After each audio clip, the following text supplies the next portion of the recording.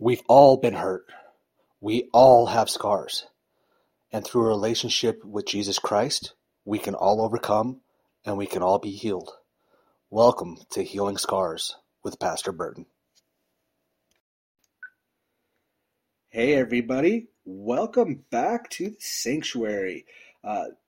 This week, we're going to be taking a look at something that is definitely a hot topic in the church. This is something that many will touch on and then move away from just as quickly. And really, it's something that needs to be deeply looked at because it has to do with defending Jesus and protecting the church. All right. In the military and in law enforcement, we all raise our hand. We take an oath to defend against enemies, foreign and domestic.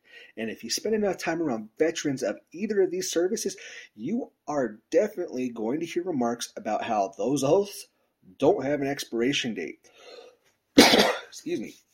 Now, veterans and law enforcement veterans, were very much promoted as, the sheepdogs. This is something that every Christian should also take to heart as well when it comes to protecting the church. It's no different than being at work. You go to work, you work hard. You have coworkers, and they at work just as hard, and they're just as motivated as you are, and you all come together as a great team. And then you have that percentage of people who are just heinous. You wonder not only how did they get this job, but how have they kept it? And in case you haven't already realized it, it's no different in a house of worship. If that's a shocker, sorry, it shouldn't be. All right. Now, before we get into the main text of where we're going to be at today, there are a few things I need to go through to lay the foundation for where we're going. So bear with me. We are getting there, I promise. All right. There are several places in the Bible where the word warns us of false teachers, those wolves in sheep's clothing, people who call themselves pastors. And in reality, it is in title only. They're not truly called by the Spirit. And the reasons vary. Some look at it as a showman's job, somewhat power. Some have it handed down by a parent who was in that pulpit and under that mistaken, thought process, think that they'd be a good candidate because, this is my kid, and they've been brought up in this. Unfortunately, it's not the case. There's several reasons for these things to happen, for people to get into these positions. And we just, for time's sake, we're not going to go into it. We don't have that kind of time. That could be, a day in and of itself. So we're going to start with Jeremiah chapter 5, verse 31. So Jeremiah chapter 5, verse 31, the Bible says, "The prophet's prophecy lies. The priests rule by their own authority, and my people love it this way." See, this is one of many places where his word is telling us that there are quote-unquote preachers that are not led by God's authority. They tell half-truths, lies. They're spinsters. They put the spin on things to say what they want things to say, and as opposed to what they mean. All right. Not only that, but it warns us that the people will like it. Those people who are listening. Why? Why would people like this? Well, it's simple. And in today's day and age, the answer's right in front of you. Because people are entertained. Because they're being led in that whole, if it feels good, do it type of belief system, that mentality.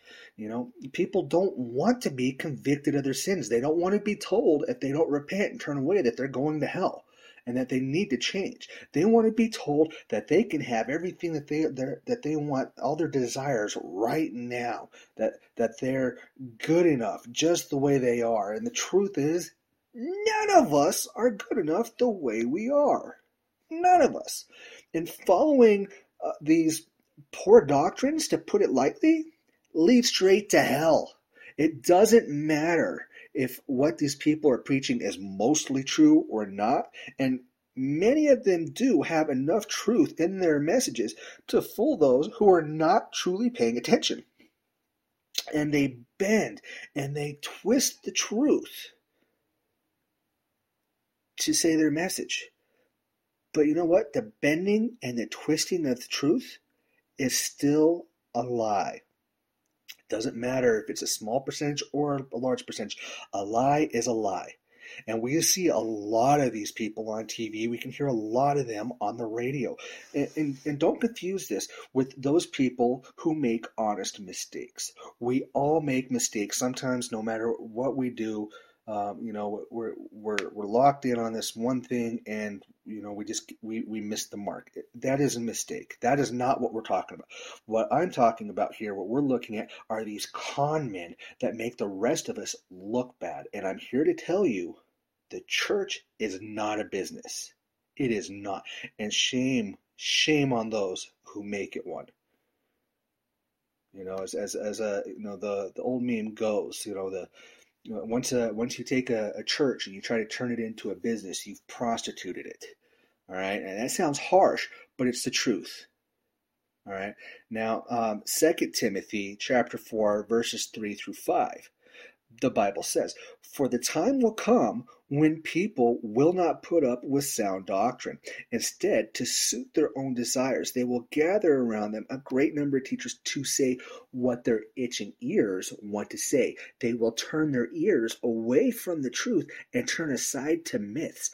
But you keep your head in all situations, endure hardship. Do the work of an evangelist.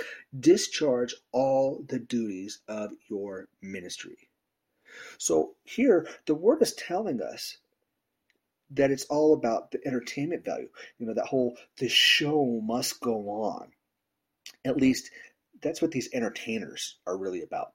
That they have an image. You have to dress a certain way. You have to talk a certain way. Use a certain lingo to create this image. This character is really what they're doing. They're concerned about their ratings. How many people are tuning in? How many people are coming in? They want to bring in those people. Why? Because they bring in more those people, then they're making more money. And of course, there's the power that goes with that. This right here, these are the idols that these people truly hold dear. And people are happy to give it an unearned and an improper respect or credit because they're entertained. But it's all spectacle, smoke and mirrors. See, there's a few things here that we should all take notice of. One, these people, these con men, they don't care about the truth or any judgment that comes from it, right? It kind of falls into that whole thing of there's trying to think of the old showbiz thing, like there's no such thing as bad advertising, something along those lines. So they don't care about the truth or the judgment from not following the truth to the line. All right. Secondly, the truth to them is whatever twisted truth that gets them noticed. They want to be noticed. I'm starting to sound a little bit like a terrorist here, right? And third, they use viewpoints that support their own selfish desires, and they will defend these different views using their own experiences that just happen to align with their narrative. Imagine that. All right. The Bible warns us here. It says, keep your head in all situations. It's telling us to be mindful and not let astray just because something sounds good. All right. People do get caught up if something sounds good, but there's something to be said for that, if it's too good to be true.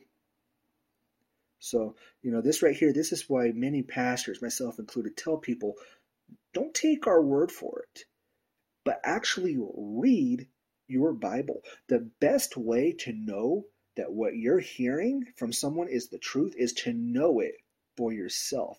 And the way you know it is by reading it or hearing it. If you listen to the Bible, there's enough apps and stuff out there today that will read it to you.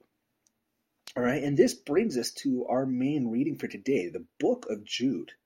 And we're going to be spending quite a bit of time here it's actually going to be broken into two parts. All right.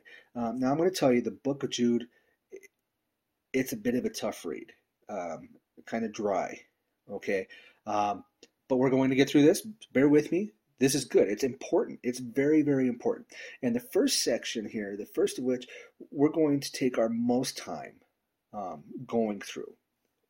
All right. The second part, much faster, not as hard as the first part. Now, Jude is one of the shortest books in the Bible. You notice I kind of had a little theme here lately going through the shortest books in the Bible. But you know what? They're important. They're very important. And as I've said before, a lot of people tend to skip over them or they'll pick little bits and pieces. But you know what? It's here for a reason. It is the Word, and we need to be aware of exactly what all of the Word is. All right? So, again, the book of Jude, one of the shortest books in the Bible, it comes just before Revelation, so at the very end of your book, if you're looking for it. It was written approximately 65 AD by Jude. Now, Jude, along with his brother James, they're the half-brothers. Jude is a half-brother to Jesus. Now, remember, God is the father of Jesus. So that means, Jude and James, they share the same mother, Mary. But they had different fathers. Jesus had God, and as we know, Mary was married to Joseph. So he wrote this to remind the early church to remain vigilant because there had been false teaching at that time and heresies. So this isn't something new. This isn't a new problem that the church has been facing in recent years. This is something that's been going on since the very beginning, and it's an issue that's been continuously growing as we started to discuss here today. And the Bible even tells us it's going to get worse.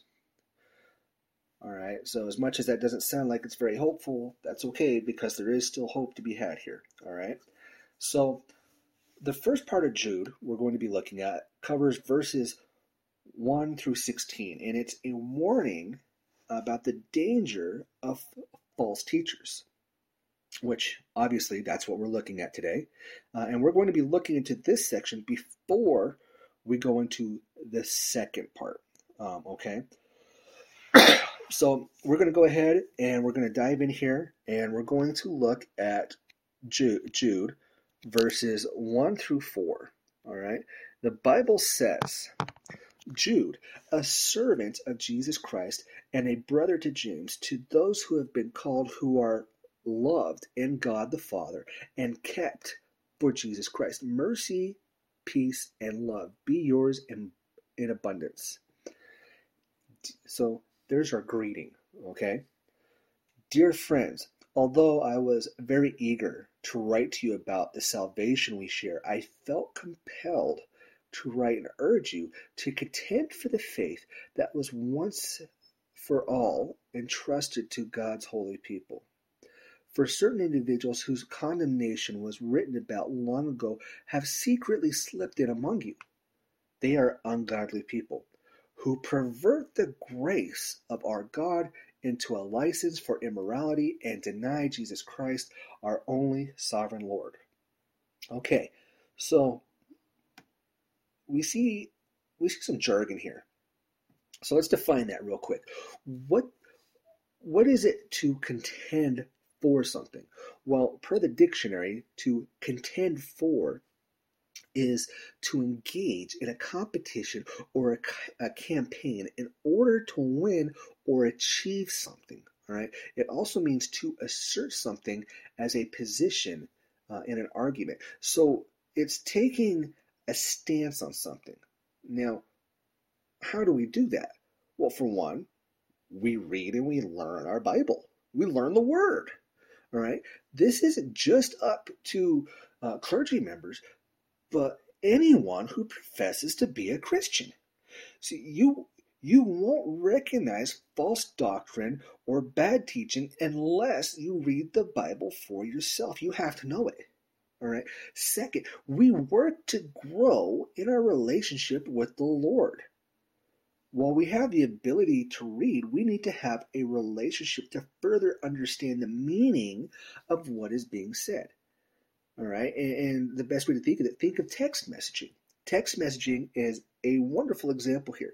So you can get a text from somebody, and it could be, and the words are right there, they're in black and white. But the way you interpret that message may well be completely different of how the sender intended it for various reasons.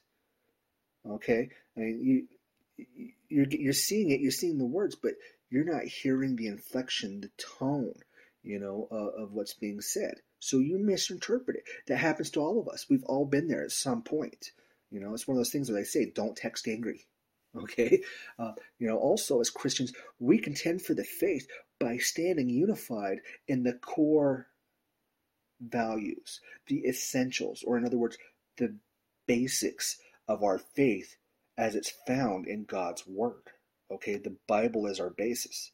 While we may not see eye to eye on everything, the underlying foundation is the same across the board. Example here, as we talked about before, music and worship. All right, we just spoke about that, last week. There's going to be different thoughts on how these things should be carried out and what kind of music should be played. All right, but the underlying is still that it is there, that it belongs. The Bible tells us so, right?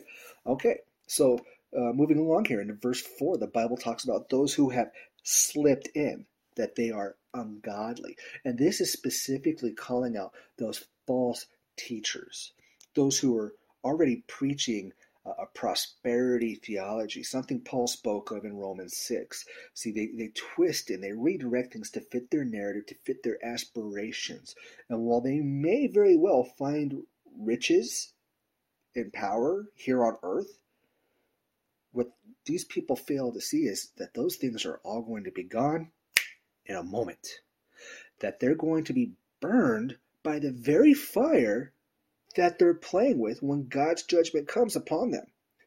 There's also a belief that's held by many that how someone chooses to live has little to nothing to do with their faith.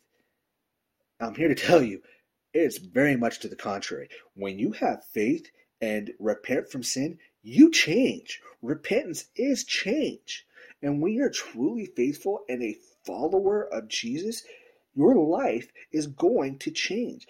By following his principles, they're going to change you. How you act, how you treat others, how you talk. Your interests are going to change. The things that you put value in are going to change. And people will be able to see him in you. There's very much a reason why Jesus said that we are the light and the salt. Okay? Now, back to Jude, we're going to look at verses 5 through 7. The Bible says, though you already know all this, I want to remind you that the Lord at one time delivered his people out of Egypt, but later destroyed those who did not believe, and the angels who did not keep their positions of authority, but abandoned their proper dwelling. These he has kept in darkness, bound with everlasting chains for judgment on the great day. In a similar way, Sodom and Gomorrah and their surrounding towns gave themselves up to sexual immorality and perversion. They serve as an example of those who suffer the punishment of eternal fire. All right. Now, notice there are several references being made here. Several. First, there's the mention of the Israelites, who even after being rescued from Egypt, they still didn't trust in God. That's pretty shocking in and of itself. And we can learn more about that by looking at the book of Numbers, chapter 14, verses 26 through 39. And then we see a mention of the fallen angels. To see what happened to them, we only need to look to 2 Peter chapter 2, verses 4. The Bible says, for if God did not spare the angels when they sinned, but sent them to hell, putting them in chains of darkness to be held for judgment. They were in heaven with God, and they still fell. Why? Due to pride. And finally, we see mention of Sodom and Gomorrah. These towns that were so sinful, so immoral, so turned from God, that the Lord didn't just punish them. He wiped them completely off the earth, as we see in Genesis 19. So what do all these references have in common? Rebellion. Rebellion. I mean, obviously sin, but rebellion. These were all rebellions against God, sins against God. And as the Bible tells us in Romans 6, verse 23, the wages of sin, or in other words, the cost of sin, is death. And to be clear, condemned to hell. And we see it in these rebellions. God's chosen people, angels who were in heaven, and true sin cities were all punished. So, when I say Sin City, if you're thinking Vegas, guess what? It's not alone. There are a lot. So, there are many people that don't want to believe that God will send them to eternal fire for rejecting him. Yet the Bible's made it clear, and Jude is warning all who rebel against God, ignore him, or just outright reject him, that they will be separated as well. They're going to be condemned to that eternal fire. And if those who are supposed to be teachers and know better have turned as well, how much worse is it going to be for them? And the Bible tells us in James 3, verse 1, not many of you should become teachers, my fellow believers, because you know that we who teach will be judged more strictly. Teachers have a huge responsibility to their students. It's not a small undertaking. As much as the movements that are out there now talk about, changing things in the schools and how things are being taught and what's being taught, teachers out there listening, you have a moral and an ethical responsibility to make sure that your students are being taught properly. All right, and we see these things in the news.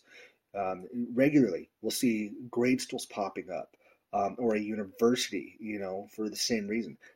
And because teachers, or as we're talking about here, preachers, whatever the title is that they have, they're to be educated themselves. Because they're held to a higher standard. All right, it's something. It's like any other vocation. There's always continuing education. There's always something more to learn. All right, just because you hold one book in your hand doesn't mean you know it all. All right, there's still plenty to learn. Picking back up in Jude 8 through 10, the Bible says, in the very same way, on the strength of their dreams, these ungodly people pollute their own bodies, reject authority, and heap abuse on celestial beings. Even the archangel Michael, when he was disputing with the devil about the body of Moses, did not himself dare to condemn him for slander, but said, the Lord rebuke you. Yet these people slander whatever they do not understand, and the very things they do understand by instinct, as irrational animals do, will destroy them. If you recall in Genesis 19, the men in Sodom, they insulted angels sent by God. In the same way, false teachers mock God's messengers. And this isn't something to be taken lightly. They slander and put down the things that they don't understand, just as they did in Peter's day. So this isn't something new. And if that wasn't bad enough, a lot of false teachers, they claim to possess secret knowledge or some similar mystical wording as if they're beyond basic human understanding. They've been lifted up like they're a gatekeeper or some kind of a special prophet. On a side note, this is another reason to be very careful if somebody claims the title of prophet. That in itself is a very special term. Prophets were specific people in the Bible. The Bible tells us all about them, and it is a mockery that not only belittles God but everyone else.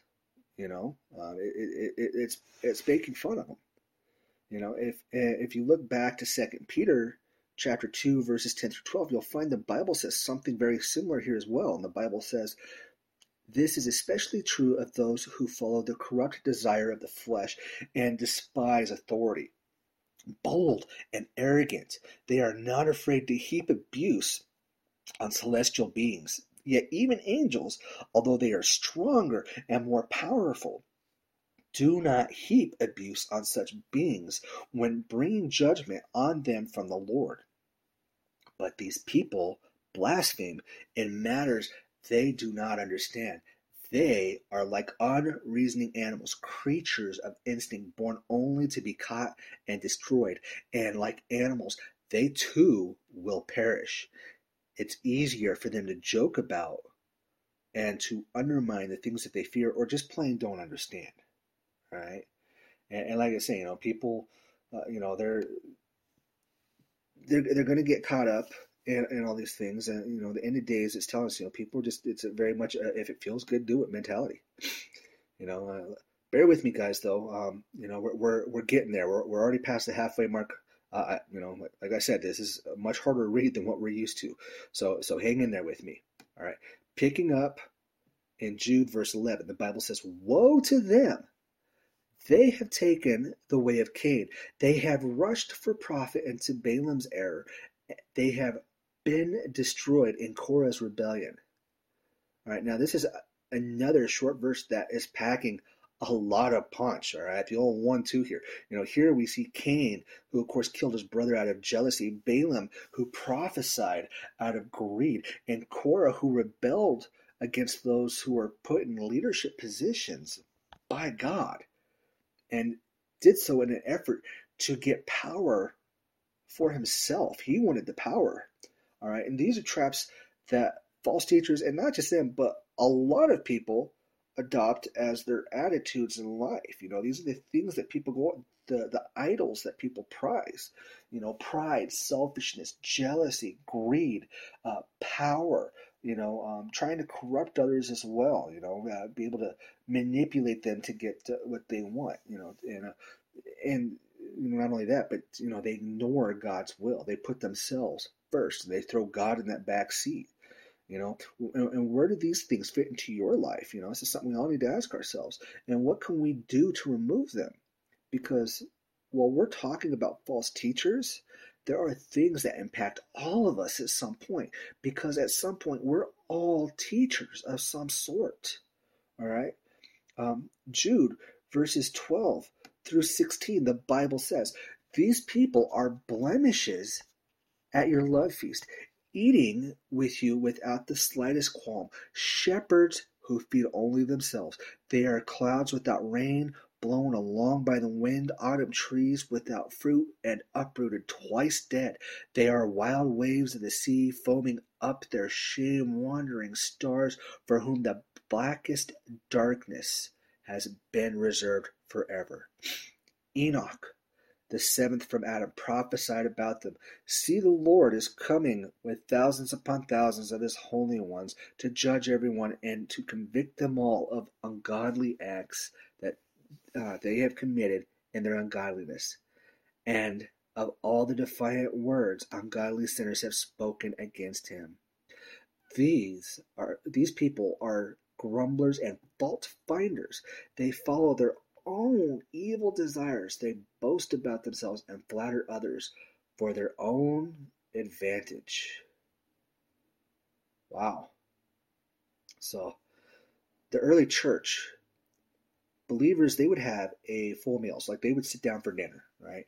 They'd have a full meal, and then after that was done, they would share in communion together. Okay? This was called a love feast. Basically, it was a time of fellowship. They'd come together, they'd have fellowship, and they would prepare their hearts to have communion. Those of us, you go to communion, we talk about this and why we have communion. All right. However, in several churches, this turned into a time of drunkenness and gluttony. A prime example in Corinth showed where there would be some gluttons just making absolute pigs of themselves while others went hungry. And you can find that in 1 Corinthians chapter 11. All right, these people are a contaminant. All right, they pollute and they damage everyone and everything around them. Very similar to places of worship that call themselves churches today. Those places, for example, that stock up the pantry, but then when people who are in need come looking, they're turned away and they're told, "Oh, sorry, it's for members only." We don't have enough.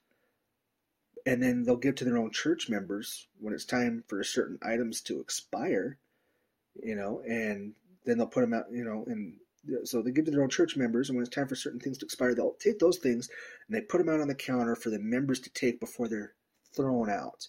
Or certain holidays come around and they'll give to their members, and then people will, they come in and say, oh, you want a little extra? Okay, cool. And stock up, no problem. But only for select groups. Not even everybody's necessarily allowed in for that. But these churches will still say that they're reaching out in love, not exactly what we're supposed to do, is it? Not a lot of love, not a lot of mercy, not a lot of grace. You'll notice in verses 12 and 13 that these teachers are compared to a number of useless things as well. Why? Because they don't produce anything. In Christian jargon, in the Christian world, we would say that they're not producing fruit. And then, not only that, so not only are they called useless, but then they're called twice dead.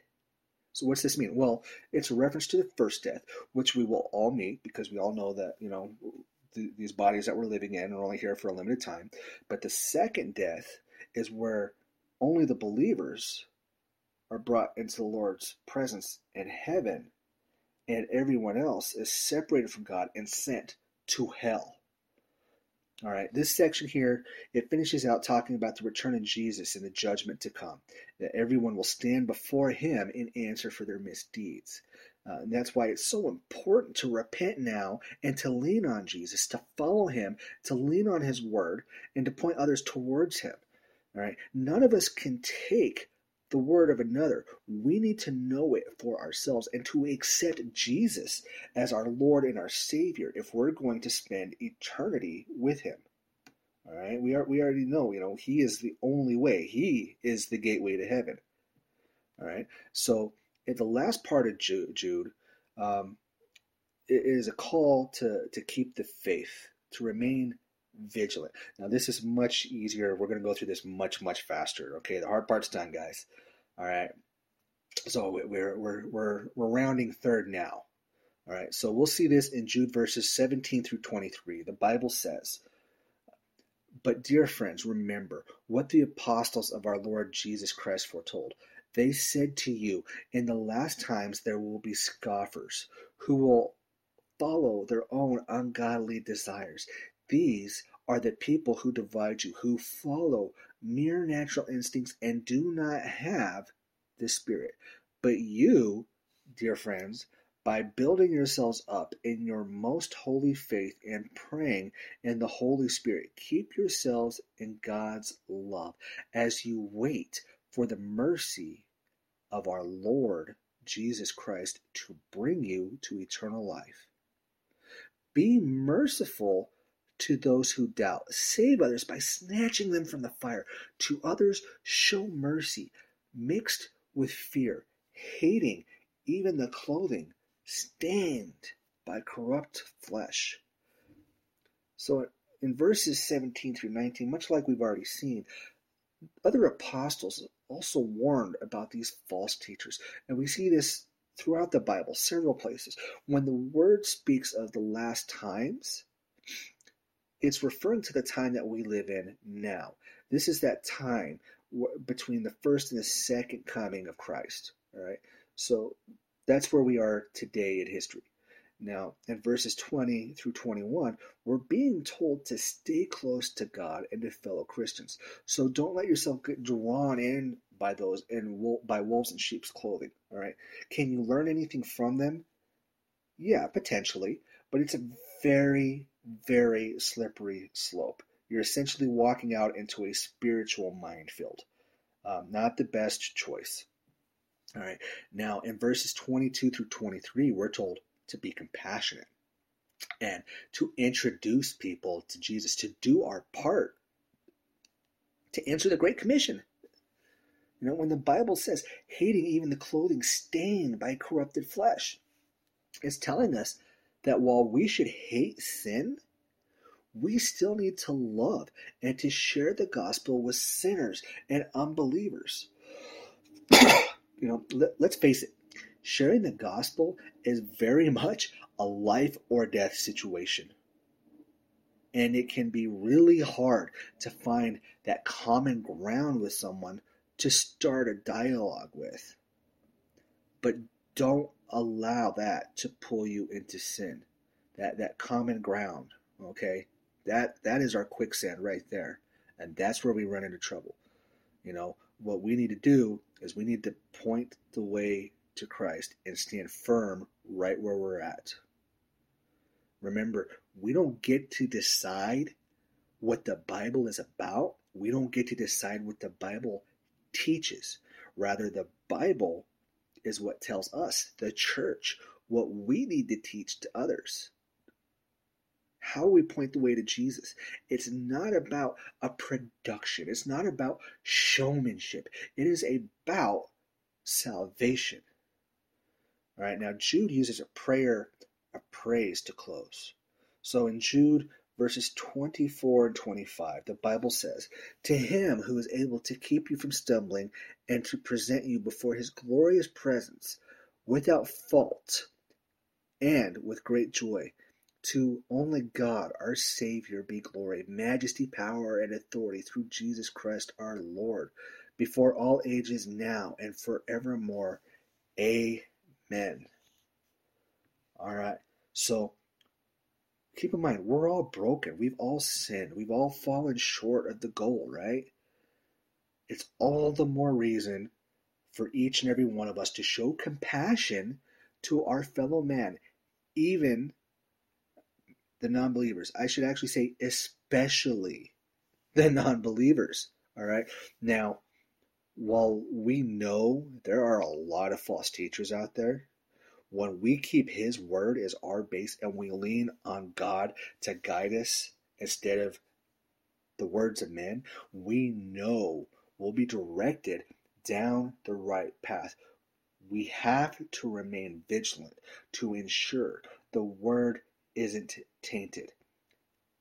And it's not only for ourselves, but for others. All right? Remember, protect from enemies foreign and domestic. We need to watch out.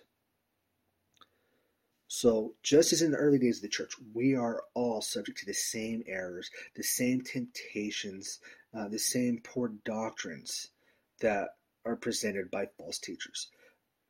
But we don't need to be afraid. We haven't been given a spirit of fear. 2 Timothy chapter 1, verse 7, the Bible says, "For the Spirit God gave us does not make us timid, but gives us power, love, and self-discipline." See, God will protect us. It is on us to keep our guard up and to keep looking to Jesus, even in the storm. Keep looking to Jesus. And remember, even though these people are blinded by their sin, we still need to pray for them continually. We need to pray for them and pray for them to come around, that their hearts will soften, that they will repent and follow the Lord. And not only that, but we need to pray for all those that they influence. There are flocks out there who don't even know where they're being herded. You've got this. Stay vigilant. God bless. Thank you for tuning in to Healing Scars with Pastor Burton. If you'd like to know more about our ministry, you can find us on Facebook at Be the Light Sanctuary, or you can visit our website at bethelightsanctuary.org. Thank you so much for listening. We'll catch you next time. God bless.